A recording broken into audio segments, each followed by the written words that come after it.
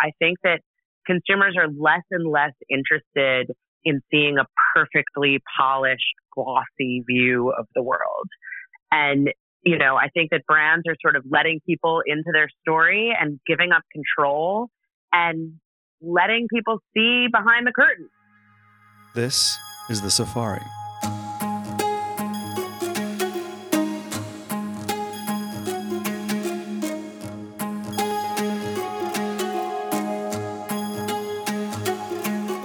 The Safari is a tour around the consumer, brand, and retailing industry.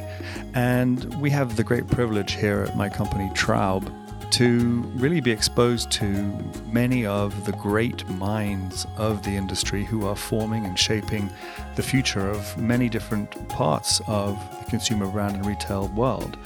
And I felt it was quite interesting for us to be able to not only learn from all of those people as we do every day, but memorialize it into a podcast, which could then be shared with many of our friends and clients and you, obviously, the listener. Emily, thank you so much for joining me on The Safari. Thank you so much for having me. Great to talk to you. Well, it's so fun for me to be able to do this with you. Obviously, I'm a huge fan of yours, but you also named one of my babies. So, I think it's only appropriate that we should be talking about your incredible new book and about all the things that you do at your wonderful company, Red Antler, which, as I said, named our company Orchard Mile, one of our portfolio companies. And so we are big fans of Red Antler and everything that you do. How are you? Where are you? So I'm doing as well as can be, nothing to complain about. I am in Southampton, have been out here for the duration of the pandemic and have settled in pretty nicely. Obviously it's a strange and challenging time, but I definitely feel fortunate. And how about you? Where are you? So I'm back in the city, which I'm happy to say. I've been here for a month. I did leave for a little bit, but came back. I wanted the kids to be, finish off their school here. Anyway, things are well in the city, and we're definitely opening up as we record here.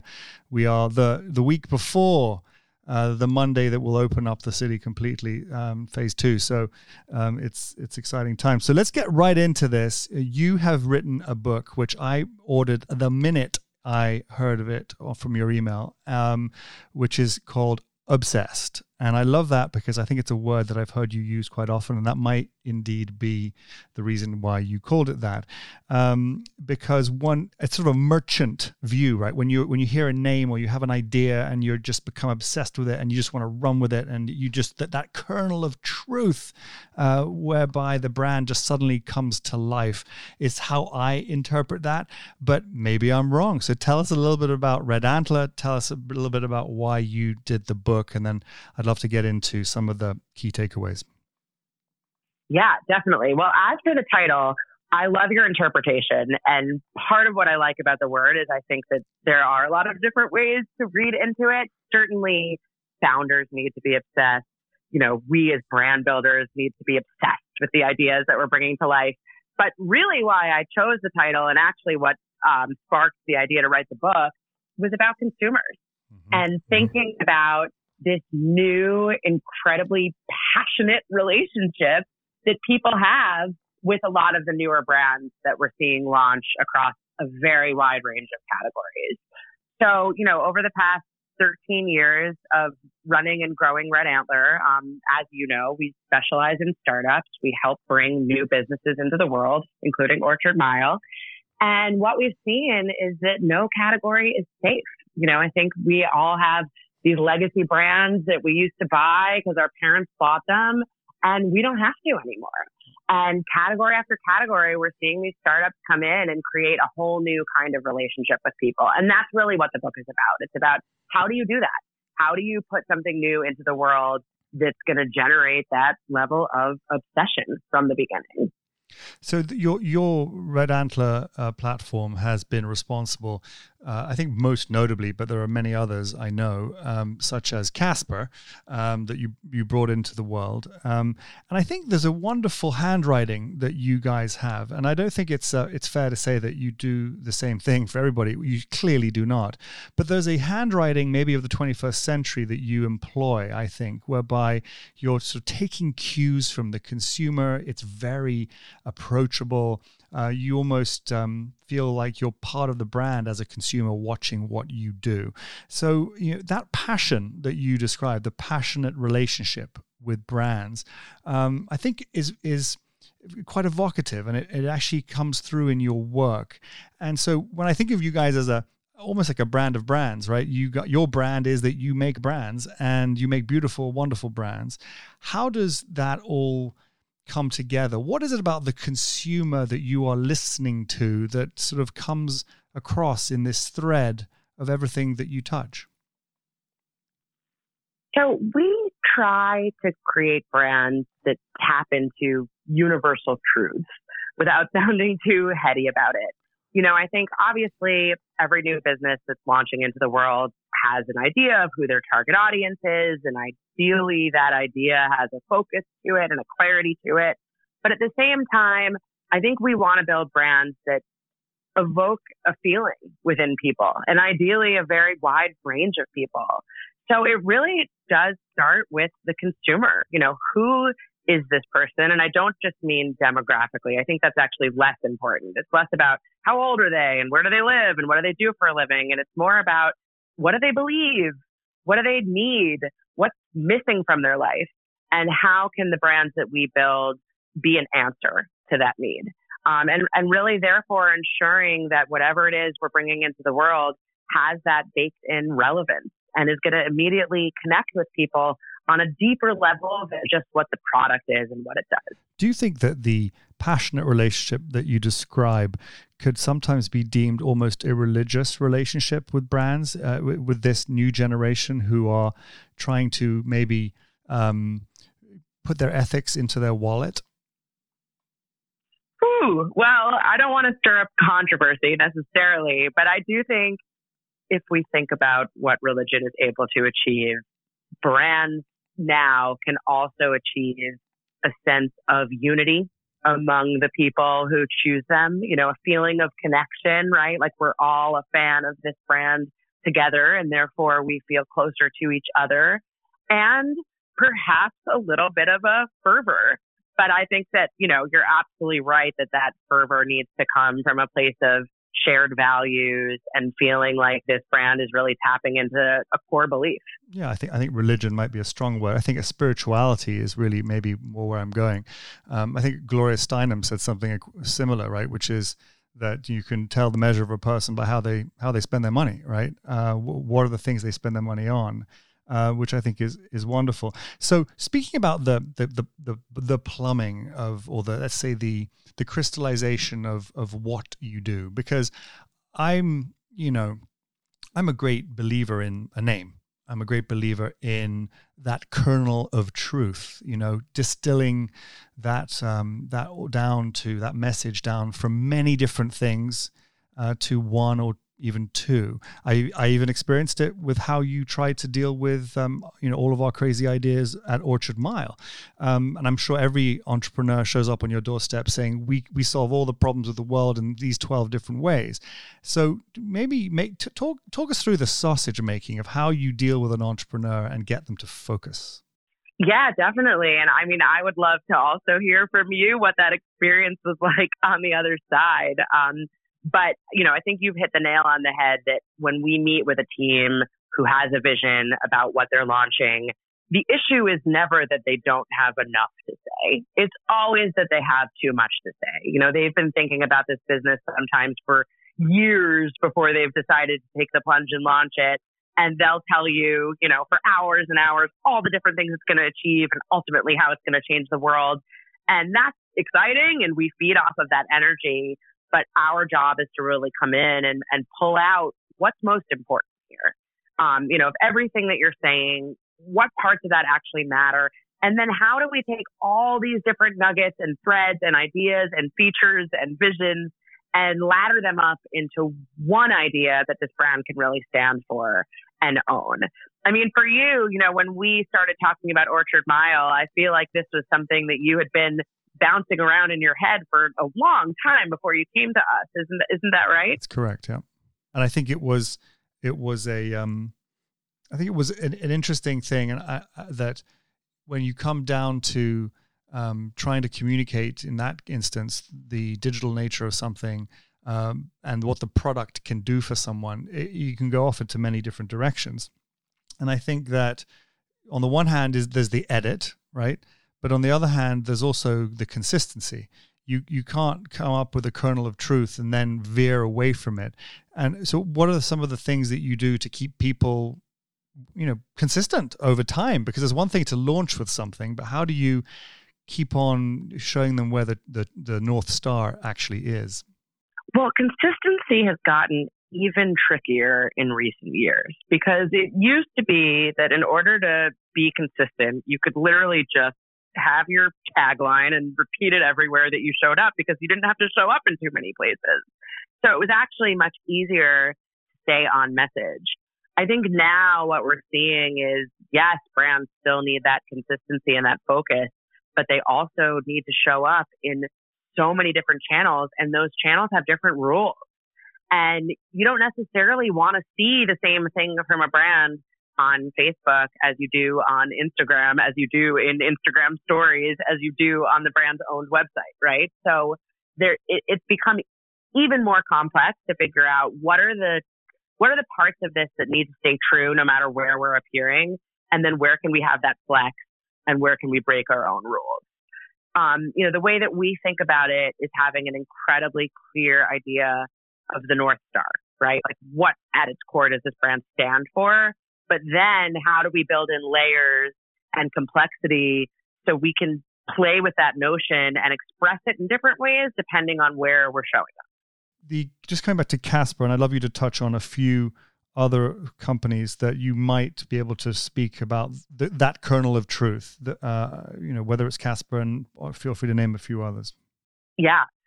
So, with Casper, when the founders came to us, nobody believed that you could sell a mattress through e-commerce. It just hadn't been done.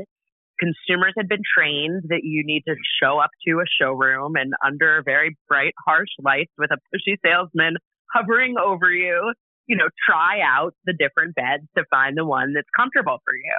And the idea of making, such an expensive, big ticket purchase sight unseen with, at the time when Casper launched, only one choice. It's not even like they were offering, here's our medium one, here's our firm one. There was just one. Felt almost unfathomable. So what we did was we took a look at the category and looked at how all these other brands that most people didn't even really know the names of, certainly didn't have relationships with, how were they communicating? And what we found is that everybody was playing in this very functional space where they were talking about their different foams, and there were lots of jargon and pseudoscientific descriptions of how the bed works and, what's in it, with little trademark signs next to made up words. And nobody was talking about why you ultimately want to get a great night's sleep, which is that you want to wake up feeling great. Great night's sleep ultimately is about what it gives you, which is an amazing day, and therefore, by extension, a better life. So the core idea for Casper, that North Star, was that better sleep leads to a more interesting life. And all of our creative choices in those early days were really about playing up that duality. And it comes across in some somewhat literal ways sometimes. Instead of showing people just asleep in the dark on a Casper, we'd show them reading an interesting, quirky book or playing mini golf on their bed, and really thinking about, who are these people beyond who they are as sleepers? Yeah, how do they live? They live in their beds, exactly. But do you think it's a generational thing? Do you think that young people at inherently, if they have the option to not buy their parents' or grandparents' brands, will act that way? Or do you think there's more to it than just a generational shift to new brands for new consumers? So I think a lot of these brands get pegged as millennial brands, and I actually disagree with that characterization. I think that consumers of every age group are now in a position where they have more choice, more power, and more information than ever before. Like the tables have turned. And millennials happen to be the generation that came of age while that shift was occurring. But ultimately, I think that most consumers, if given the choice, want the more transparent option, the more enjoyable option, the more convenient option. Why stick with these brands that have sort of taken us for granted for decades, and sort of assumed that because they own the, retail relationship that we kind of had no choice, why stick with them if something better comes along? Yeah, you're absolutely right. There's an interesting part of your life, which I love, which is that you're in the design business, let's say that, but you're also very entrepreneurial in the sense that you don't mess around when you think about taking positions in companies, and you have a sort of a venture eye, indeed, I think even maybe a venture platform to invest or take equity in companies. So as an investor, therefore, not just a branding company, and I'm very biased, so I'll shut up on this subject because I am, after all, very involved with Parsons. I'm on the executive committee there. I very much value design. But I know for a fact that many people, I think, skimp on investing behind brand and the equity that comes from brand. And I once upon a time thought that having Steve Jobs explain what design would mean to the whole business community, that you'd have the most valuable company on earth because he did not skimp on design. In fact, he made it sort of the holy grail about how things looked and felt and what was the why behind it all. What's your perspective on why people should invest in brand? Well, first of all, I'm just so happy to hear you use the verb invest in brand, because I do think we meet a lot of founders who purely see it as a cost. And they think of it in the same bucket that they think of their monthly marketing budget. Like it's just money out the door. And our feeling is if you haven't invested in brand, you shouldn't spend a dime on marketing, because, you're out there fishing with a net with holes, right? You haven't figured out that core story, that core value equation. What's the point of driving people to your website? They're not going to convert. So I think that, it's the initial and ongoing investment that makes all of your other efforts more effective. And, I think this is something that certain industries have understood for a very long time. I mean, you obviously work with fashion brands, right? And I would imagine you don't have to convince them of the power of design. Is that true? I think in fact it's the reverse sometimes with fashion brands, and we work with all kinds of consumer companies, but we definitely got our start years ago in the fashion space, and I think they may overcompensate actually in design. They sometimes think about branding and brand to the exclusion of everything, and the word brand equity I think is so interesting, because equity, if you break it down, it's about balance. And, you can go, too far, and I think you can also not go far enough. And you have to try and balance that equation whereby, if the left and the right brain has disequilibrium, then your equity's off. And so in fact, I've heard you speak before about, I think it's an analogy, maybe you'll give it to us, around the jar of marbles, which I think you also found somewhere else. But tell us about the jar of marbles. Yeah, actually, that came from one of the founders of Casper. Luke Sherwin is his name. And I love this analogy. I think about it all the time. And what he said is that your brand equity, and what he meant by that is the love, really, that you build with consumers, the goodwill that you create, just from delivering an incredible brand and an incredible experience, is like a jar of marbles that you fill. And every time you want to do something that's more salesy, that's more transactional, every time you want to run that, 10% off deal or whatever else it might be, you're removing a marble from that jar. And that's fine. You obviously need to do that, but you have to make sure that you keep refilling it too. So I think it's an interesting way to think about it, that, these relationships to go both ways, right? And, the way I think about brand communications is you always need to be creating more value than you're asking for. If you're going to take someone's time, even by sending an email, there better be something in that email that's delightful, that brings them joy, that makes them smile, that makes them think, or you're just asking without giving anything in return. We'll be right back. I want to take a second to explain to you why Traub is able to bring you the safari. We pride ourselves in being at the very center of a very global, very complicated consumer and retail landscape. And in our travels, as we help think, manage, and expand businesses in many different channels and geographies, we're able to meet and learn from some of the great minds in this industry. And it's really wonderful to be able to bring them to you. And in doing so, I hope that you, the listener, will be able to learn a little bit more about what we do at Traub as well. Back to the safari. So talking about giving something in return, humility is not something historically you would associate with brands who work very much about pushing their ideas onto people.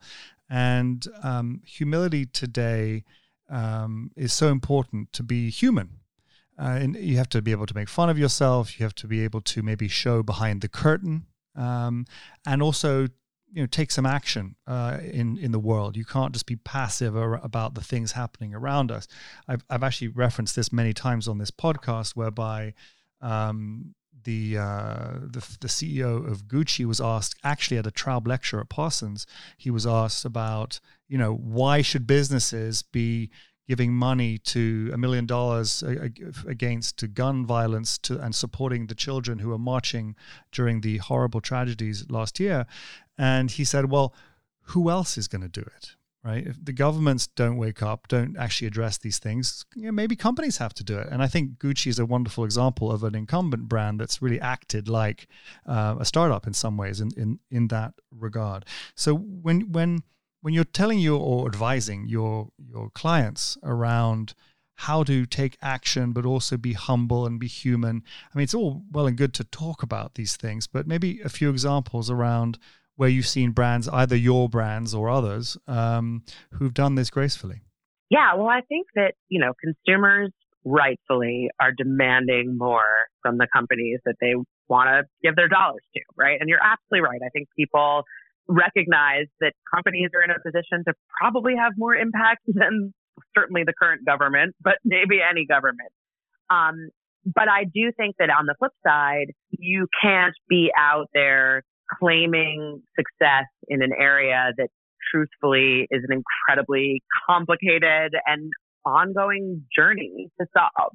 So that's where humility comes in. And one area where I've seen it play out well is in the realm of sustainability. I think there are a lot of companies, Allbirds is a brand that we helped launch, for example, whose mission is very much rooted in sustainability, but they never came out and said, we've got this all figured out. We're the most environmental shoe you'll ever buy, right? That would be foolish and false, because companies can always be better. And there's always parts of the supply chain that can be improved upon. And from the beginning, they were very careful to admit that this was an incredibly important part of who they were and why they were launching this business, but that it would also take time and that they were going to be continually striving to be better. And I think we're now seeing that happen, ideally, in companies' responses to, the recent protests and the Black Lives Matter movement. There are a lot of companies who, I'd say, long overdue, are waking up to how they can contribute to fighting racial injustice. But I think the ones who come out at the gate and try to claim they've got this all figured out and they've got the solution, people recognize that that's impossible and resent when your words are louder than your actions. Yeah, amen to that. Tell me about the influencer world that we're living in. So I obviously, and for those who don't know, my wife works for YouTube, and she has been there for a decade. And I've obviously had a relatively front row seat to how important YouTube is in the ecosystem. I mean, I think they actually just released their numbers recently around their revenue, which they'd never broken out until now, whereby they are, the whole of YouTube's revenue is equivalent to a large chunk of the whole television industry in this country. I think it was 30% potentially. But I think what's interesting about YouTube is that those brands, those creators, as they call them, are their own influencer. They are talking about, culturally relevant marketing elements. They are part of the zeitgeist that's happening in the world. Forget just YouTube. And then their brands grow as a result of that. I've always felt that traditional brands or even digital native brands could learn from what happens on YouTube, the way they are uniquely on the pulse of what's happening and continually speaking to their followers in a voice that is consistent, but nonetheless very du jour. So the question, therefore, is, how do you think brands can effectively be their own influencer, be creative in that way, have a videographer on staff, create YouTube channels? How do you play with all these new tools available to you as a brand, in your opinion? Well, I think that you're absolutely right that building those capabilities in-house is incredibly important. And, I'm saying that as someone who obviously runs a branding company that businesses hire to help them. And I think that we play an important role too. But ultimately, what you've tapped into with what these YouTube creators do so well is there's a fluidity and a porousness to their work. They're taking in inputs and then they're putting something else out as a result of those inputs. And it always feels fresh and relevant and like a constant two-way conversation between them and their audience. And I think that's something that brands need to be thinking about daily. It needs to be built into their culture, especially when you think about, sort of how social media works and the incredible opportunity that it presents to be just out there every single day, reflecting and shaping what's happening around you. I think that would be a very hard thing ultimately to have someone else run for you, because to use everybody's favorite buzzword, authenticity is everything when it comes to creating that influential content. Yeah, absolutely. So as we sit in COVID, I think I have to ask at least one question around the pandemic. We have been hearing from everybody that the pandemic has accelerated everything in our lives.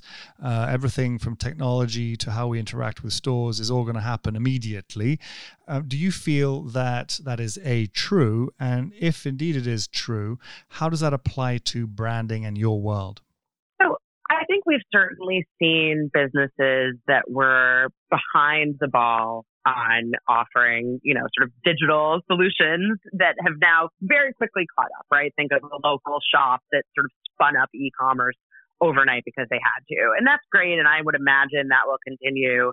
What I've noticed, and I'm curious how this will play out, is actually the opposite trend, which is that for the first time in a very long time, consumers have patience again, and that we're willing to wait for things to arrive that we want. And we're not expecting that like the second we click the button on our phone, something appears, within instance, right? So I am curious if that patience will remain, or if people will be more willing to accept sort of different modes of commerce for good reasons. For example, if a business were to offer you a slower shipping option that's more sustainable, maybe coming out of this, we'll realize like, hey, it was okay that I waited 2 weeks for that puzzle to arrive in the mail or whatever it was I ordered. Yeah, no, but I agree. I mean, look, I must say I had an experience in the last few weeks whereby I'd ordered, I think, some kind of fancy keyboard for my iPad, and, it didn't show up and I forgot about it, right? And then suddenly it arrived 2 weeks later. I was so excited to get that item that it felt like getting a package when I was, a kid again, right? It was like, okay, I can actually get excited by getting a package in the mail, right? Totally. I've had that too, because I'll be in like a quarantine stupor, shopping on my phone at night, and then I'll forget what I bought, and it doesn't show up for a long time. And when it comes, it's like someone bought me a present, even though it was me who bought it. Oh my God, it was awful. That's wonderful. So just to, as we sort of come toward, I mean, I know that, as I said to you before we started, that I could probably speak to you for hours on these things. So, but just to try and keep it tight, and as we start to get towards the end, could you tell me a little bit about the few trends that are interesting to you that you're noticing that are noteworthy, that maybe not necessarily related to the pandemic or what we're living through right now, but what are the things sort of percolating in your mind that are interesting to note? So one trend that I think about a lot, and we touched on this a little bit earlier, is what does consistency mean today? I think that we're seeing brands who are being forced to experiment with how they show up and how they communicate. And it's sort of part of what it means to be a modern brand, is having that flexibility and almost that messiness. And I'm really curious, sort of how far that will go. I think that consumers are less and less interested in seeing a perfectly polished, glossy view of the world. Yes. And, I think that brands are sort of letting people into their story and giving up control and letting people see behind the curtain. I think you used that phrase earlier. And I wonder how far that will go. I wonder if we'll get to a place where we're no longer investing in highly produced photo shoots because our aesthetic expectations have shifted so drastically based on the fact that, everyone now is a photographer and a model and a producer. And a blogger and a vlogger. Oh my goodness. Yeah. So yeah. So I try and end this with the latest notes of optimism that we're seeing, and I'll end up giving you the last word. So think about some of the things that you're hopeful for, that are notes of optimism at the end of this. But I'm feeling, as we sit today, that there are many incredibly encouraging signs coming out of Europe. There are even greater signs, even though Beijing went back into lockdown yesterday. I'm hearing incredible things coming out of China as to what the consumer is doing and how they're behaving. And yes, there's been a glut, so they're all going to race to the stores, but there is a passion for shopping. There's a passion for their brands. The Europeans are in the streets, in the restaurants, and I know that we're still, at least in the Northeast, maybe parts of California and other states, are still mostly in lockdown, but I feel very optimistic about what will come over the coming weeks and months for our brands and for all of our businesses. How do you feel? It doesn't have to be related to any of this. What are some notes of optimism from Emily and Red Antler? I think that what we've seen in the past few weeks of people expecting and demanding real accountability from businesses as it comes to their own internal hiring practices and who they're depicting in their ads, and being part of the solution and not part of the problem, to me is incredibly encouraging. I think that businesses have an unbelievable degree of power to shift not just culture, but ultimately, outcomes for real people and what their lives look like. And I love seeing this new wave of activism and accountability that, we're seeing sort of across every category. I saw in my email today that, Chase is closing its branches early for Juneteenth. Like, let's have businesses make that into a national holiday. So for me, that's incredibly optimistic. And I'm hoping that we're finally going to start turning a tide that should have turned a long, long, long time ago. Amen to that. And so I'm obsessed with you. We're all obsessed with your book, named Obsessed. I cannot urge everyone enough to go out and buy this book. It's Emily Heyward's book, Obsessed, Building a Brand People Love from Day One. And the reason why you should buy this book is because Emily and her colleagues have a way of being, I would say, a cultural barometer as to how to build brands in the age that we live in. And I just really enjoyed having you on the safari, Emily. So Emily Heyward, thank you for doing the safari with me. Thank you so much. This was a blast.